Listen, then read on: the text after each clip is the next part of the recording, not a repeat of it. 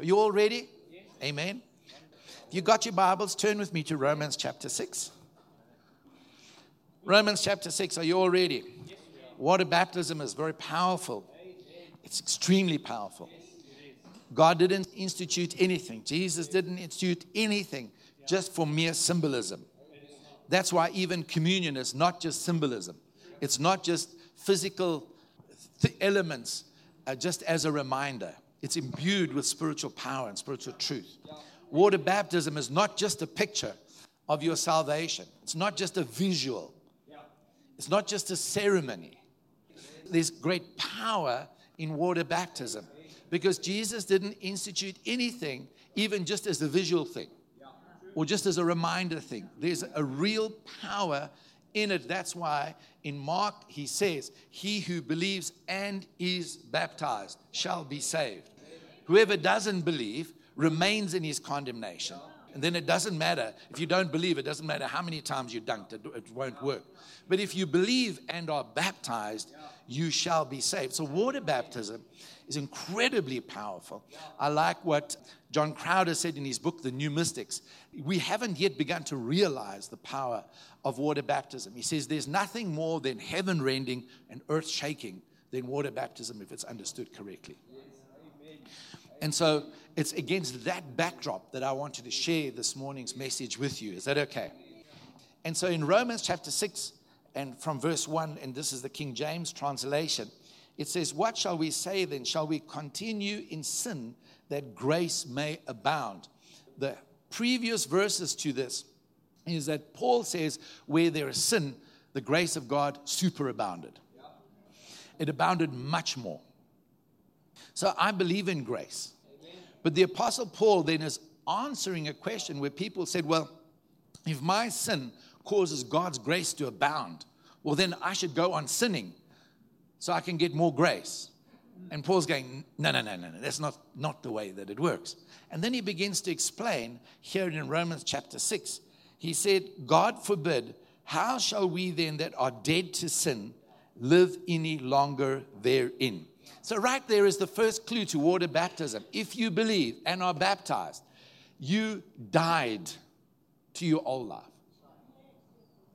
Know ye not that so many of us, as were baptized into Jesus Christ, were baptized into his death? Therefore, we are buried with him by baptism into death, that like as Christ was raised up from the dead by the glory of the Father, even so we also should walk in newness of life. Listen to this. For if we have been planted together in the likeness of his death, we shall also be in the likeness of his resurrection. Woo! I mean, that's a good place to just pause and go like, yowza, amen. That's powerful. You can't water that statement down. You can't make it less. Because Paul says, if you were planted into the likeness of his death, you are also planted into the likeness of his resurrection. Look at the person next to you and say, you got resurrection power, life at work inside of you. You've been planted into that. Amen? So if we've been united with him in death and we've been united with him in his life, there should be a result. Because he says, knowing this, that our old man is crucified with him, that the body of sin might be destroyed, that henceforth we should not serve sin. So what happened when you died and you were buried in baptism? He said the old body, your old life, it was destroyed. Is that okay? And when you were baptized, the priest stood by the baptismal water and he went, no, rest in peace, old man. Because your old nature was destroyed and buried. There's a power in water baptism. That's why Paul teaches what he's teaching and he's imploring. He's requesting in a sense. In another sense, he's demanding faith in the word of God regarding water baptism. Did you understand what I'm saying? And so, anyway, let's carry on. For he that is dead is freed from sin. Now, if we be dead with Christ, we believe that we should also live with him. Knowing that Christ being raised from the dead dieth no more, death hath no more dominion over him. Listen to this, verse 10. This is the verse that I want to jump off of And I just want to share some things with you. For in that he died unto sin once. But in that he liveth unto God. In that he died once, he died to sin. Everybody say once. You don't have to keep dying to sin. You died. I'm going to say that again. You don't have to keep dying to sin. You died. In that he lives. He lives for God.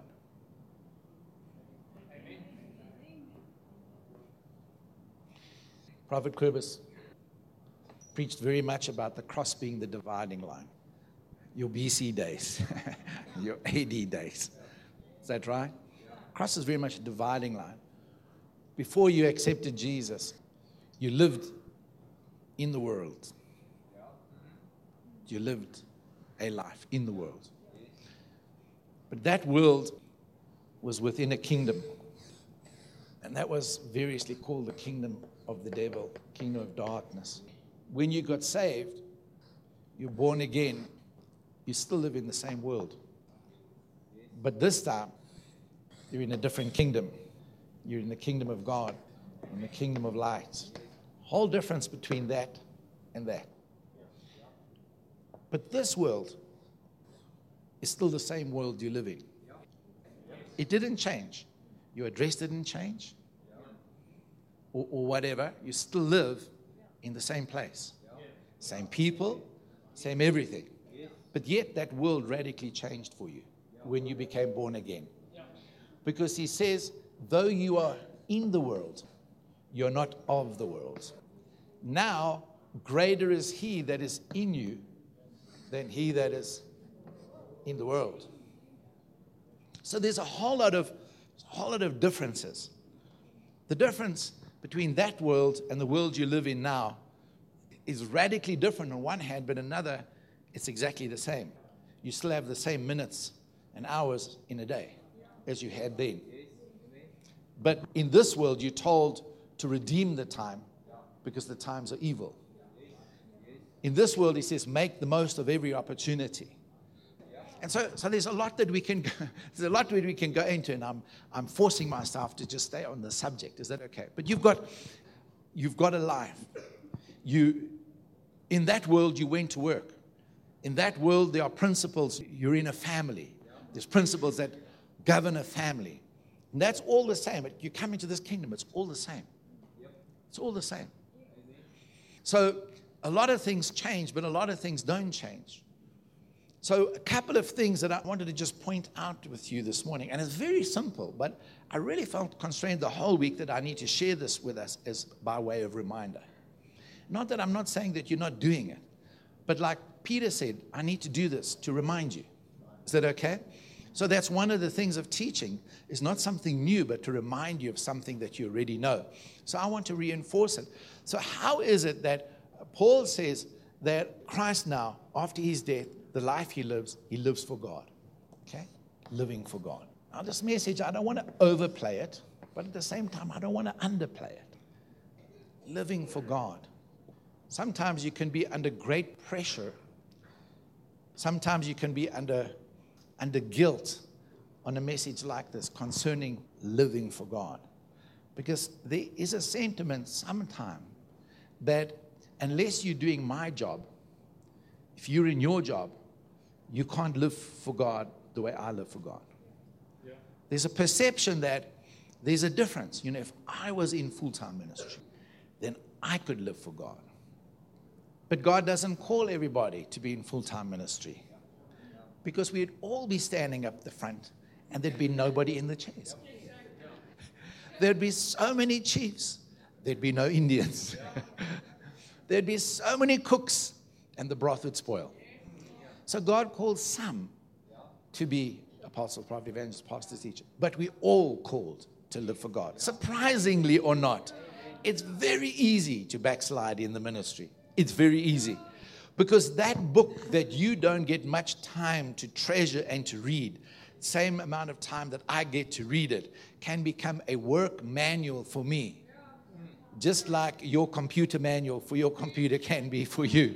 You understand what I'm saying? So really, the playing field is level, but living for God. I just want to give you 5 things, and I want to make it practical because Paul shows us, and there's many verses in the Bible, that after your baptism, there should be a difference in your life. Let me say that again. That post your salvation and your water baptism, people should see a difference in your life. People should see you living differently. People should see the difference. They shouldn't look at you and think, well, you're the same as the rest of us, except you just got wet in church the other Sunday. You got a bath at church. They should look at you and say, there's something different about your life. And Paul says it's living for God. Is it okay? Because there is the power to live for God. There is the grace to live for God. Because the life you lived, you died to sin. Now the life you live for God. Unfortunately, that secular and Christian researchers have done research on Christians and non-Christians, and they have discovered that there is no difference statistically in the way Christians live to the way the world lives. I will say it again. They've done research. They say the divorce rate is the same amongst believers as in the world. They see no difference. They say Christians steal. No difference. There should be a marked difference. Now, this is not supposed to be a heavy bash you up message. And then, just in case, you're guilty, we baptize you all again. Okay, so if I checked, there's about 7 people being baptized. If it suddenly becomes 20, I know. Okay. I'm teasing. Yeah, the cutoff point will be after 7. The ushers will be waiting for the rest of you. All right, have you got a confession to make? I promise you, and it's devastating. It's sad. It's sad. It's sad in our own country. You hear people claim to be Christians. One day I'm going to stop somebody who drives right through a stop street or a robot and say, if this is what you do in public, what do you do in private? Yeah. If you have no integrity with the rules of the road, what integrity do you have at work? Yeah. I have done it. If you're prepared to endanger everybody else's life on the road and those of the occupants of your car, what does it say for the rest of your life? It means there's no rules. There's no law. So it's not meant to be a heavy bash you up message, but it's going that way. I can feel it. But how do we live for God? Number 1, living for God. You live your life conscious of God. Number 1, living for God. And it's really simple. And you're going to be thinking, Pastor John, you went on a week's holiday and this is the best you can come up with. Number 1, being conscious of God. Is there a God consciousness?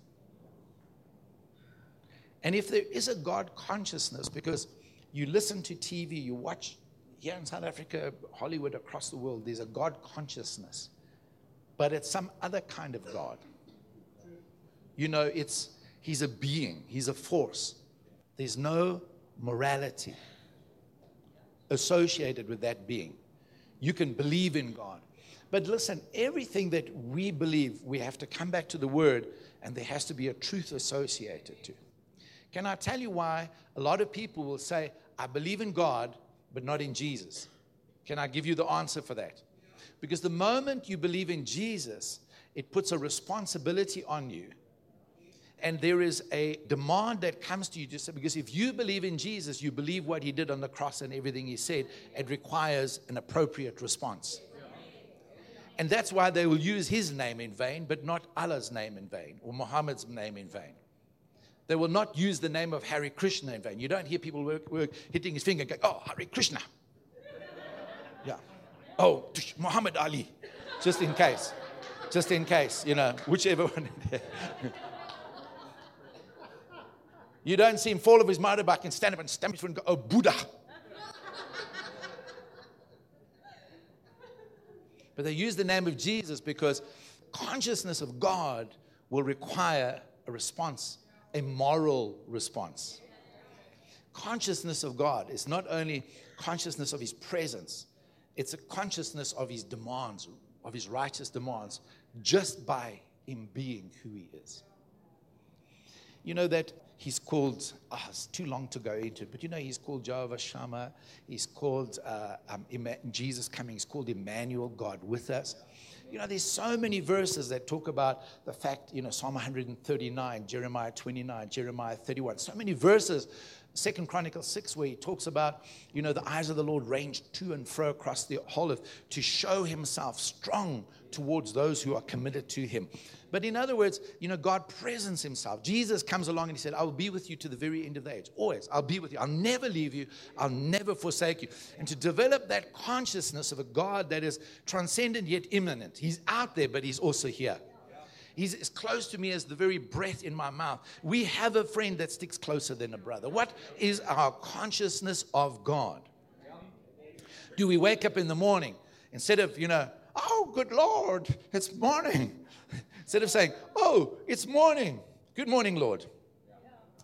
What is our consciousness? What is our consciousness? Living for God will require and will necessitate, will need the fact that there's a consciousness of him. That is with me. He's with me. Without getting into a lot of condemnation. But listen, if you're tempted to pick up that 100 Rand note, there's a God who watches. If you're tempted to, go in late and bunk off early from work, and there's a God who's with you. Is everybody with me? This is easy. I know this is an easy message. I know. This is so simple. You could have stayed at home and watched it on live stream. They got a special room in heaven for live stream audiences. Yes. I don't know if you ever saw it. Saw that cartoon. I quite liked it. All these Christians rock up at, the pearly gates, and there's the Apostle Peter standing at the gates. And he goes, oh, you. The live stream room is out there. The rest of you can come in. You can watch. Never mind. Thank you for the live stream audience. But you understand what I'm saying? There's a consciousness of God. How conscious are we of him? Consciousness. Living for God. If you read the life of Jesus, you will see he was constantly conscious of God. God's opinion mattered.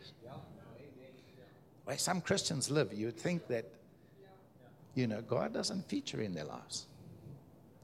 How much does he feature? How much does he feature now? Is there a God consciousness? Number 2, there's living a holy life. This word here has become really outdated and old-fashioned. Really, it's an old-fashioned word. I mean, you live in the world more than I live in the world. You have to do with people that I don't have to do. The nice thing is I only have to put up with you guys. So you can see how fun my job is. Because I deal with you people, but you deal with those people out there. And there is no more morals anymore. There's no morality. It's kind of like in the days of Noah, when everyone does what's right in their own eyes. Where it relented God when he said the thoughts and the intents of man and people is only evil all the time.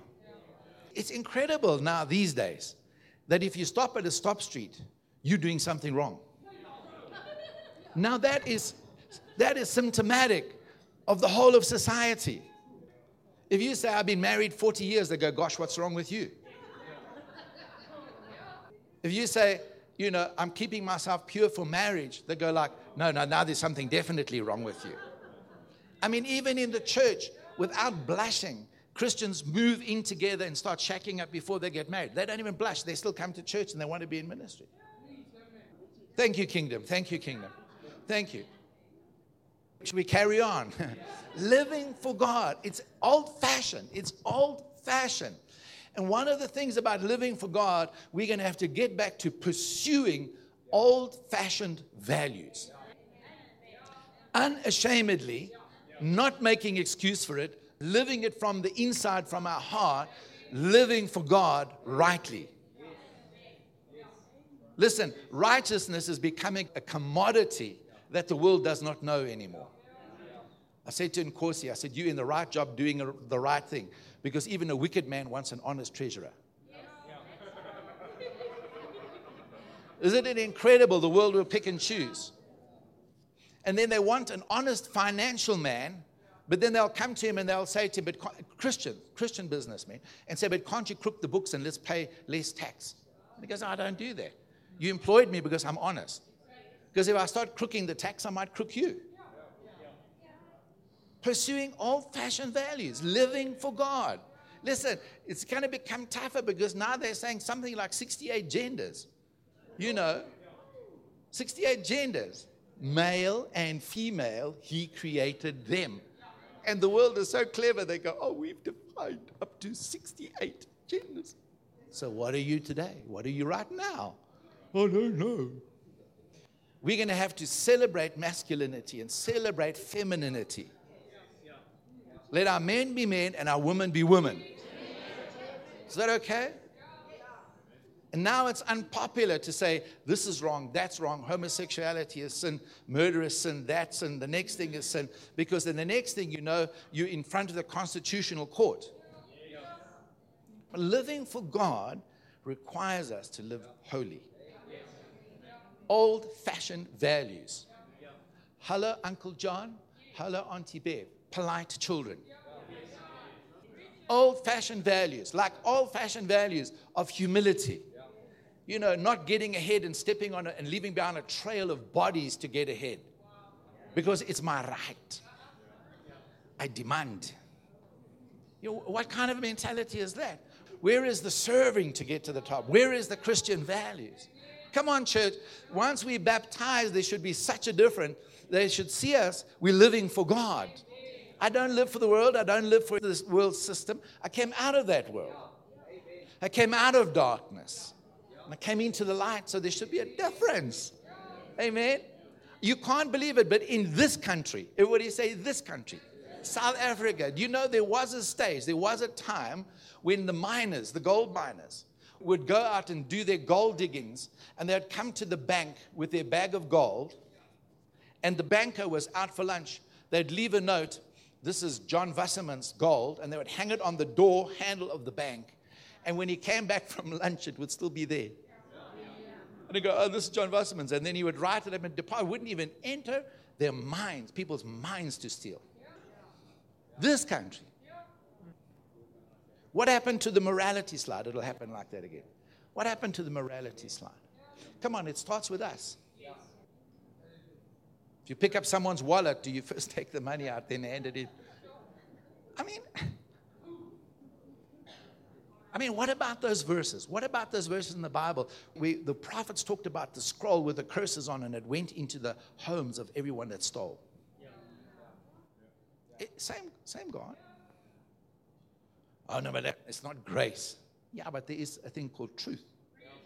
Come on, so there should be a difference. Isn't that right? Everybody say a difference. So come on, we live conscious of God. And then we live holy for God.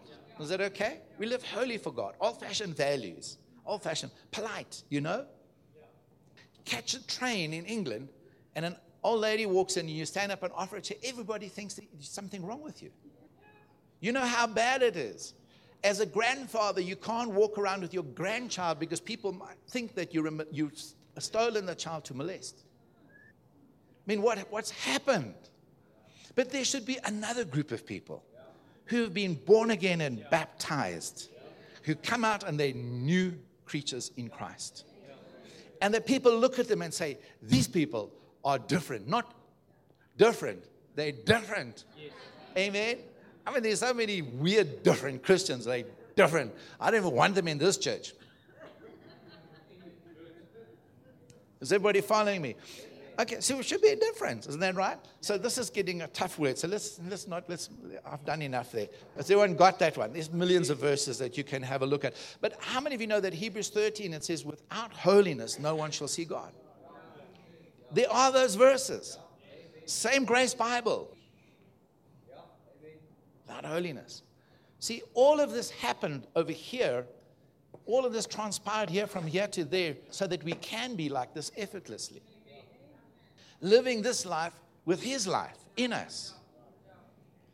Come on, give me an amen. The third one is to live lovingly. Isn't it amazing? All of these are outstanding features of Christians. But loving is the one thing that is very difficult to counterfeit. You know, if somebody just spends enough time with you, they'll know whether you're loving or not. Just be with you a little bit longer than a few minutes and see it is how you speak and how you act and you know. So the whole love life, for God so loved the world that He gave His only begotten Son. By this shall all men know that you are my disciples, by your love one for another.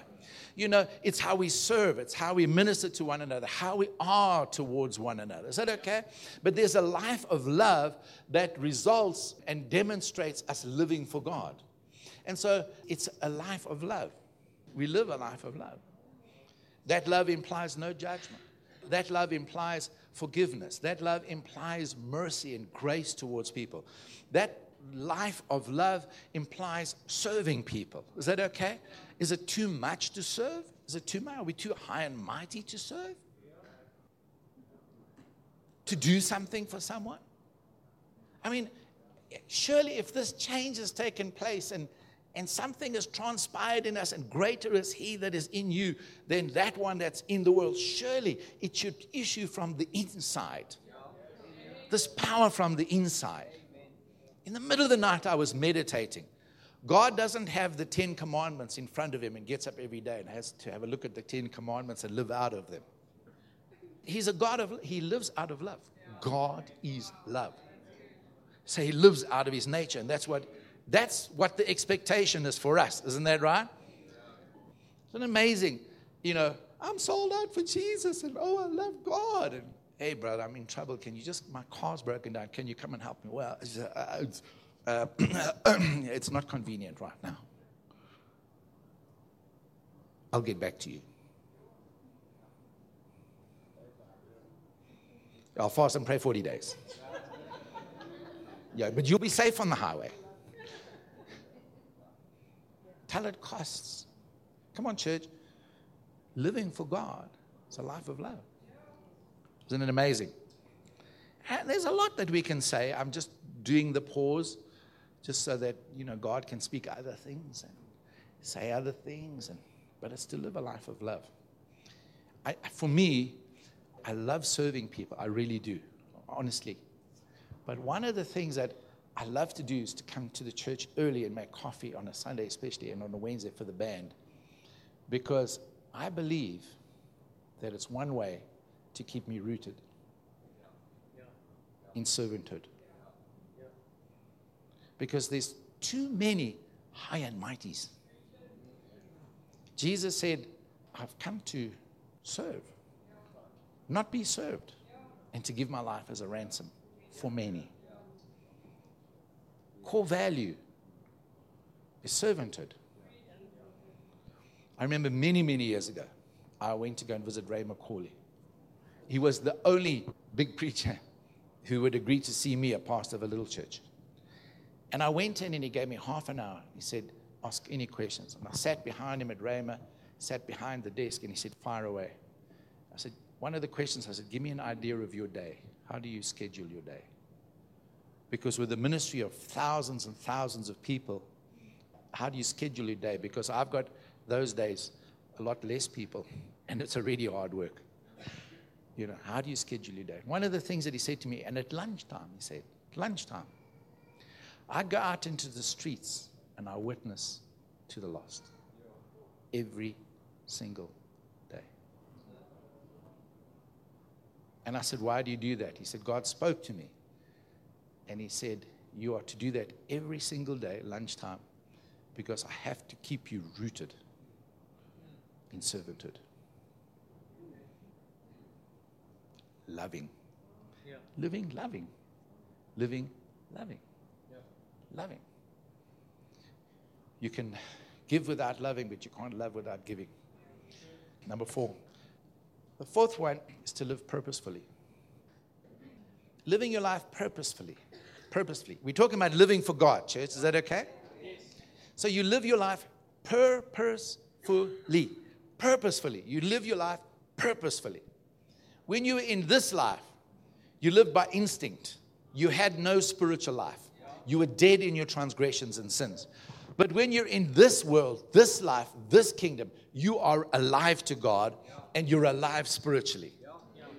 And something that transpired over there needs something over here called investment or maintenance. Is that all right? I don't know if you've ever noticed, all these Christianese sayings, and one of them, which is a pretty good one, and it says, 7 prayerless days makes 1 week, but W-E-A-K. Okay? Not 1 week, W-E-A-K. Did you get that? Okay. It's a good time in the sermon to laugh. Amen. But 7 prayerless days makes 1 week. And there is a spiritual life. I don't know if you've ever noticed that the more in the Word, the more in worship, the more in church, the more you invest in your spiritual life, there's a power that starts to kick in. It's like the law of aerodynamics, with that massive big plane. When it goes thundering down the runway and you're going like, it's not going to make it, it's not going to make it. Because you saw everybody get on board and you saw all the overhead lockers are stuffed full and it starts pulling off. You've got the law of thrust going, but you're thinking, oh, Jesus, let the aerodynamics, because the runway is running out. But then a different law kicks into place, the law of aerodynamics, the wind rushing over the top of the wing and under the wing, that causes the lift. And then suddenly, tons and tons of people and baggage and plane lifts into the air. And suddenly the same gravitational forces or the same friction forces and kinetic engine is not working like it was. It's not earthbound. But there is a life in the Spirit that releases you and takes you higher. But it takes living purposefully. Living with purpose. Come on, church. Living for God implies, now, we still have the same time, that world to this world. But in this world, we need to live more purposefully because now we're living for God. There, you didn't have to live without any purpose, but you were living for Satan. Now we live purposefully in this life, so we're living for God. Is that okay? And so when I live purposefully, one of the things that I need to do in living for God, I need to give Him of my time. I need to give Him of my time. There's a spiritual life to maintain. I phoned one of the young couples in the church, and we've been praying and consulting together and things like this, and he's been going to someone in the church for mentorship, and suddenly his business is taking off. And that his business is taking off, I didn't see him in church for 4 weeks. And he spoke to me, he said, this came up, this came up, this came up. And I said, listen, it's one thing to gain the world, but to lose your soul. What would be the point of God so blessing you that we never see you again in church? What would be the point? Can I have it? Those parables are in the Bible. Your spiritual life has great value. That's why he says physical exercise profits little. But holiness in your spiritual life puts you in excellent standing for eternity. And there's a spiritual fitness. You have a spiritual life to maintain in all the time constraints, all the family demands, every other thing that is calling for your attention in your 24-hour day. And so I live purposefully. So I need to invest. Living for God means I need to invest in this thing that He put inside me for free. In this, it means I need to spend time in the Word. It means I need to pray. It means I need to be in church. An old-fashioned value that we need to strive to maintain. There is verses like Hebrews chapter 10 where it tells us, do not forsake the gathering together of them as some are in the habit of doing. There are those verses. Church. It was a spontaneous thing. I took last Sunday off. And I phoned someone in the church and I said, listen, I'm not going to be there Sunday, but I want you to just start praying with me for the service on Sunday. And then his response immediately was, we will be there. We will report for duty. Can I tell you what my greatest fear is? that people find out I'm not going to be in church because they won't come to church. Seriously. Seriously. I don't want anyone to know that I'm not going to be there Sunday, because then people won't be, Pastor John's not doing it. Got a Sunday off. Living for God. Living for God. I can't say in the church, woohoo! The finances are up. The finances are doing really well. Because next month people go like, oh great, the church is doing good. I can use my tithes for myself this month. What? What? Look at the person next to you and say, I hope that's not you. Living purposefully. Come on. After baptism should be a difference. Oh my word, the third thing I'm afraid of is when I preach messages like this, people get offended. I thought he was a grace preacher. Wasn't much grace this morning. No, I'm teasing. But living purposefully. How is your spiritual discipline? Do we pray? Do you ever fast? Do you seek God? We living purposefully. I'm talking, come on church, I'm talking after this. There should be this difference in our lives. I shared with someone a while ago, didn't see them in church for a while on our phone. They said, then this family member had this birthday party for this neef of Nichi, Sunday morning. And then the next week, some family pitched up. And then the next week, hey, whoa. Nobody visits me on a Sunday morning. Oh, but you the pastor. Yeah, but even when I was in church, before I was a pastor, some people would pitch up at my house Sunday morning. It only happened twice. Sunday morning, I'd go, I'm getting ready to go to church. You want to come with?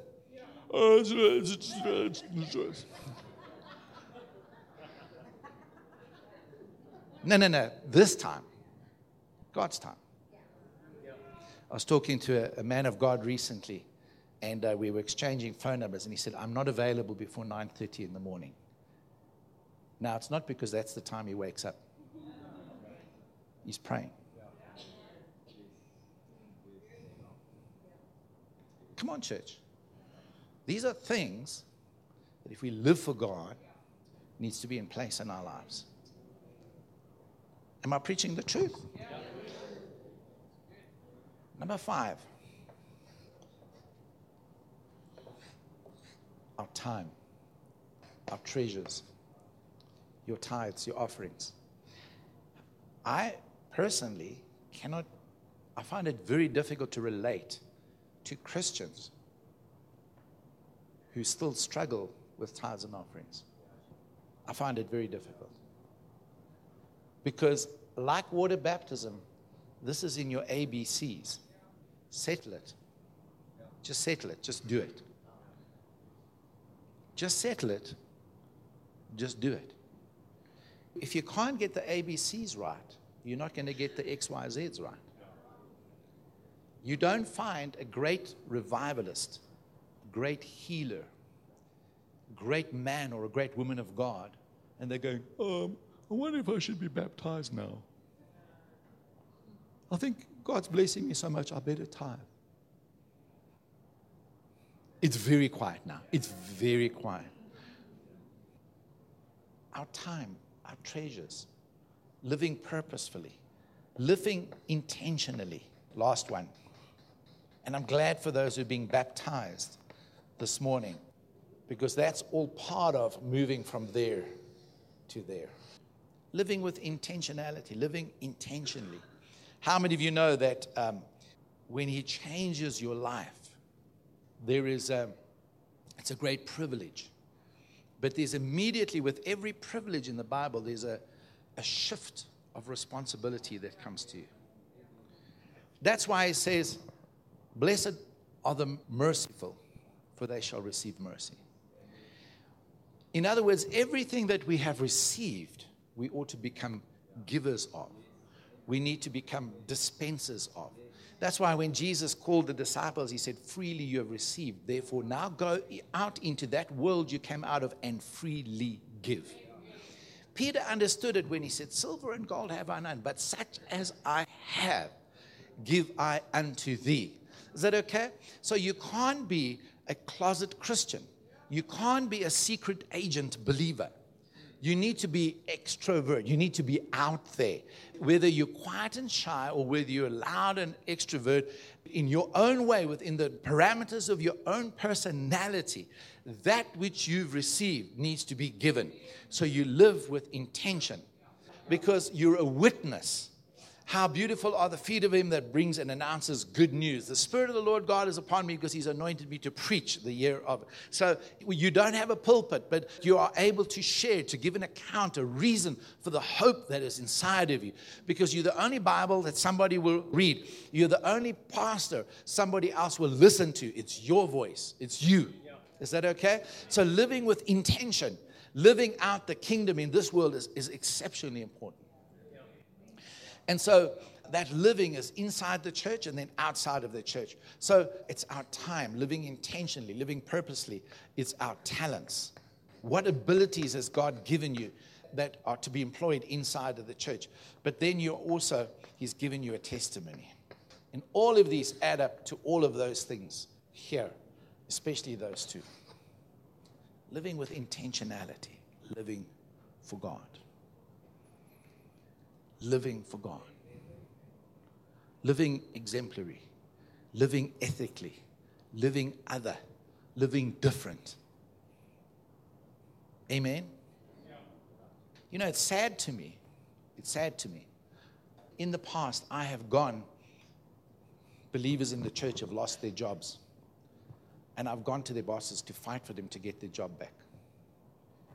And I hear them tell me, the believers tell me, how terrible their bosses and their workplaces are. Then I get there, then they tell me about, I stopped doing it. It's too embarrassing. Really, Pastor John, you did that? Yep. True and true. When they write a letter of reference, are they lying?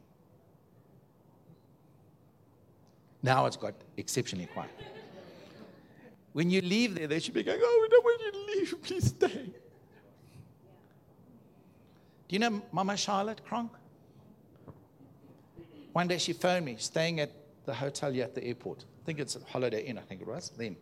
And I went there, she says, come have breakfast with me, my darling, my love, You know, if you're shy, don't hang around her because you're going to get healed.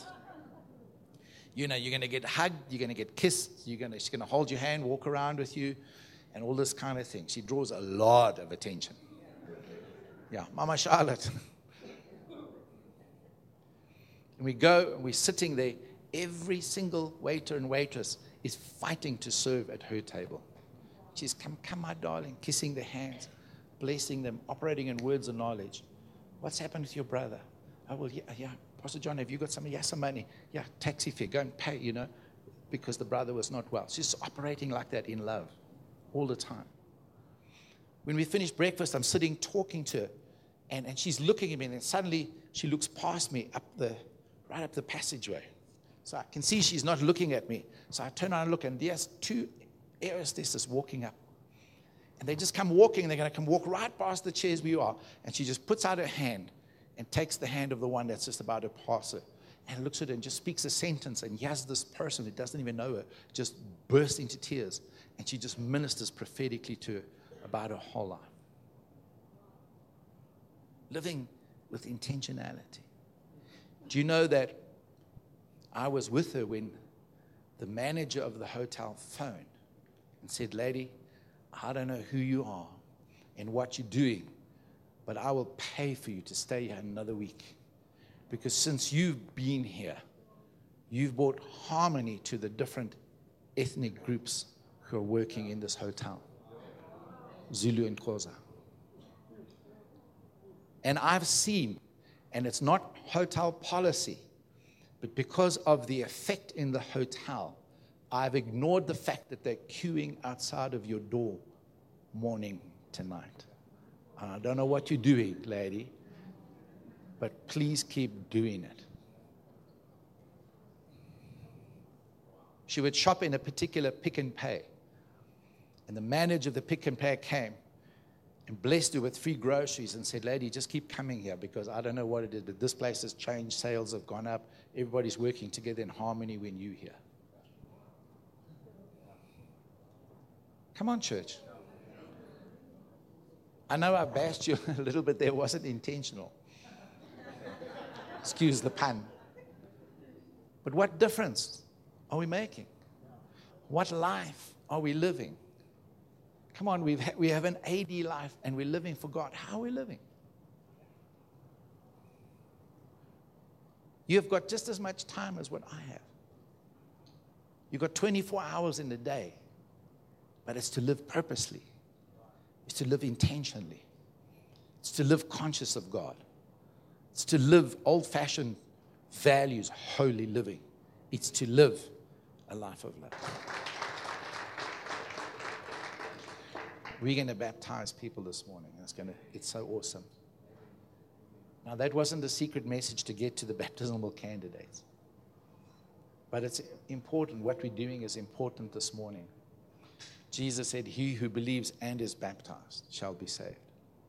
He who believes and is baptized. Water baptism is important. It's obedience to God. It's all kinds of things. But it really literally is identifying with Jesus in his death and his burial and his resurrection. A transformation does take place.